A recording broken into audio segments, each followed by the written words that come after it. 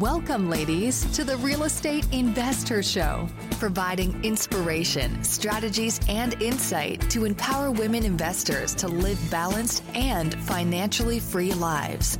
Now, here are your co-hosts, Liz and Andressa. Welcome back, ladies. This is Liz. And this is Andressa. Welcome back to the Real Estate Investor Show, Minisode edition. What do we do on Minisodes, Andressa? Why do we love Minisodes? Listen, we speak super quick. So we can get things done in 10 minutes. Just a sidebar for all those who have never sped up an audiobook. Do that. It is the funniest thing. My husband was talking. I did it the other day for I think it was 1.5. It was hysterical. I just laughed my butt off because he was like, so I only listened at 1.5. Oh everything. My God. Well, you're faster than me. You tend to be faster than me. Everybody, if you send me for all of those that send me Voxer, messages, Zoom, anything, I listen to all of you at 1.5 and you guys sound funny as hell. But for some entertainment. Okay. So we're going to be talking about on today's Minisode, which we do 10 minutes or less. I'm going to be talking about why you should become a hands-on landlord. Oh, Jesus. I know. And Andressa actually kind of disagrees with me. This is going to be pretty fun. We're going to fight online. Let's do that. I used to think working from home was the dream until it wasn't. Between the distractions and the solitude, I was struggling. But then I discovered Industrious Office, and honestly, it's been a game changer. Every day at Industrious feels like stepping into a zone of productivity. The high-speed internet never fails me during crucial moments, and the workspace? It's not only stylish, but designed to boost your focus and creativity. Plus, the daily breakfast and endless coffees are super cool. Meeting other driven professionals right where I work has not just expanded my network, it's inspired me. It's amazing how being around other focused people can push you to achieve more, you know what I mean? If you're looking for a sign to change your workspace, this is it. Check out Industrious by visiting biggerpockets.com/industrious. Then click Join Now and use the promo code POCKETS to get a free week of co-working when you take a tour. That's biggerpockets.com/industrious and use promo code POCKETS after clicking Join Now. Experience for yourself how the right environment can change the way you work. Industrious. It's where your best work happens. When you need mealtime inspiration, it's worth shopping Kroger, where you'll find over 30,000 mouth-watering choices that excite your inner foodie. And no matter what tasty choice you make, you'll enjoy our everyday low prices, plus extra ways to save, like digital coupons worth over $600 each week. You can also save up to $1 off per gallon at the pump with fuel points. More savings and more inspiring flavors make shopping Kroger worth it every time. Kroger, fresh for everyone. Fuel restrictions apply. Okay, so Andressa, here's what I got. Here's my thinking about this. Now, again, my opinion comes that I was a hands-on landlord for many years, right? So, of course, I have that context. But I'm going to share a little bit about what I got from that experience. Now, I would say at least 8 years of our investing, the first half, if you will, we've been, investing. I've been investing about 16 years. The first half of our investing experience was hands-on. When I say hands-on, our team, it wasn't just me and my husband at the time. We had a team. We eventually built a team. But in essence, you have it in-house. You're landlording, you're hands-on in the sense of you're handling leasing, you're handling tenant screening, applications, onboarding tenants, offboarding tenants, unit turnarounds, maintenance, the whole, A to Z. Okay. And I have to tell you, and obviously working with tenants and everything. I really appreciated, not during it, but in hindsight, I really appreciated a lot of the experience. Here's some key things that we really learned during that experience. And I'd say we learned landlording when we were focusing on Philadelphia, like outside of Philadelphia, we had a duplex. And then we kind of ventured into New Jersey and we bought 4 units. So we bought 16 units. I'm sorry, 12 units, can add 12 units. And that's where we learned landlording. And these are small multis. Okay. Now you learn a lot about tenants. You learn about a lot of what they need. You learn a lot of important things you need to put in the lease about trash, about noise, about occupants that learn about people, right? You learn about people. Jeez.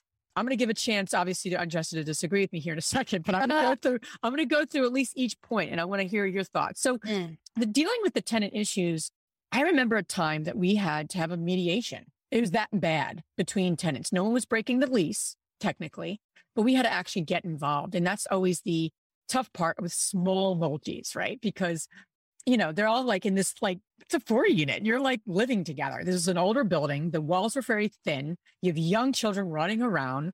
You have issues. This is living. People are living there, right? So we had to have like a mediation. So we got our skills of how to deal with tenants. Where were we doing too much?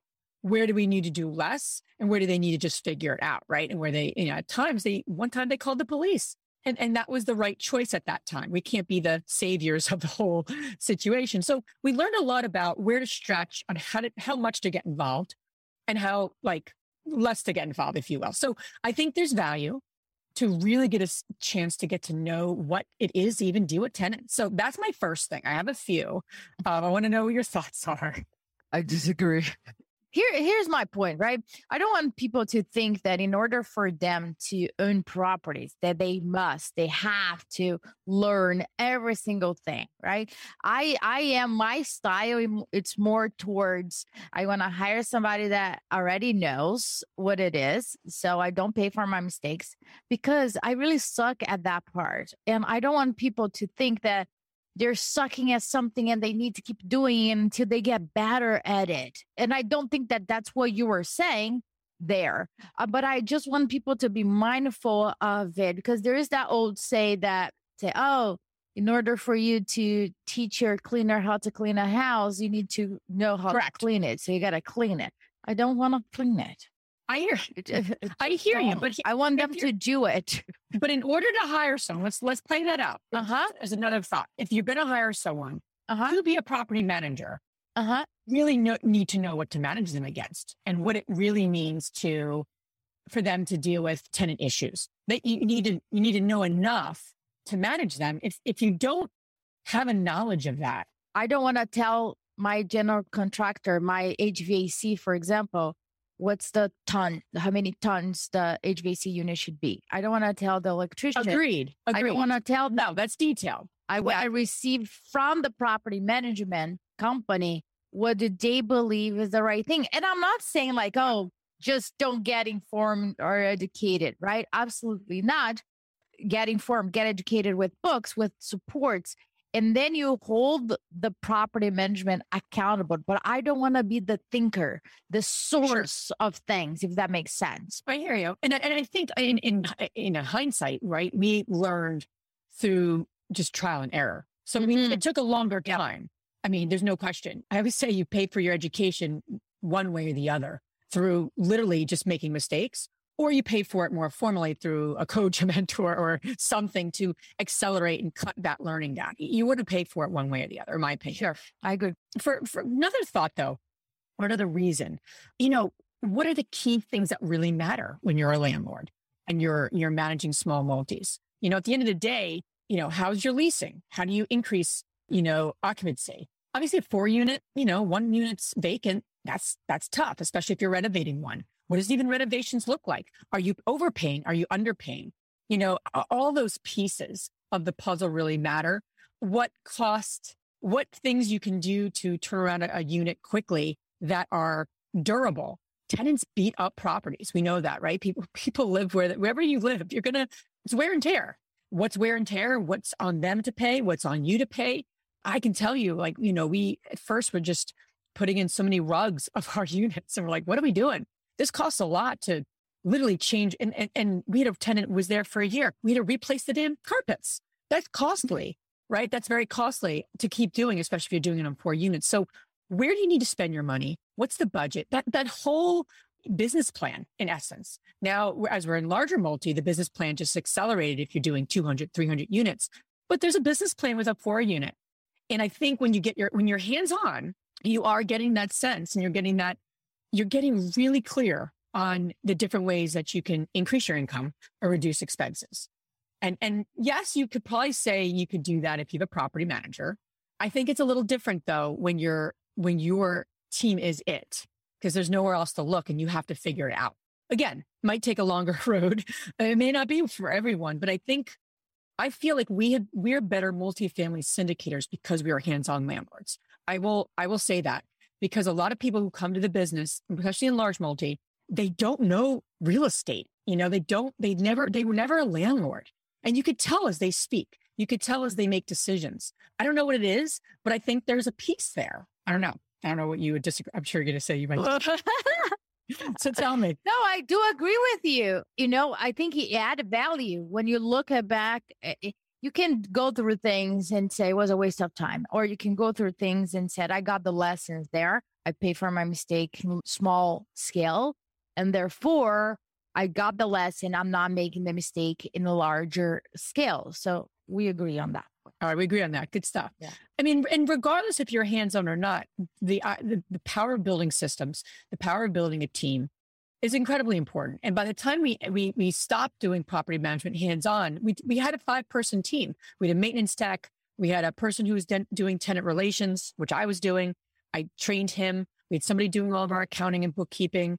We had a leasing agent. I was doing a lot of the leasing early on. Actually like that, but I like connecting with people. And then I was too nice. What? I know. Me and Matt were like, we let everyone become tenants.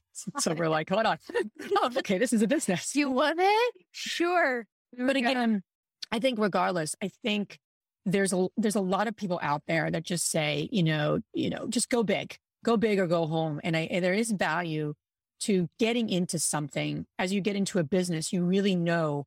And you're going to manage that property manager a little differently because you kind of know the business, you know what to ask, you know what not to ask, if they're like, this is taking 3 weeks to turn around a unit. And you're like, all you're doing is painting. What?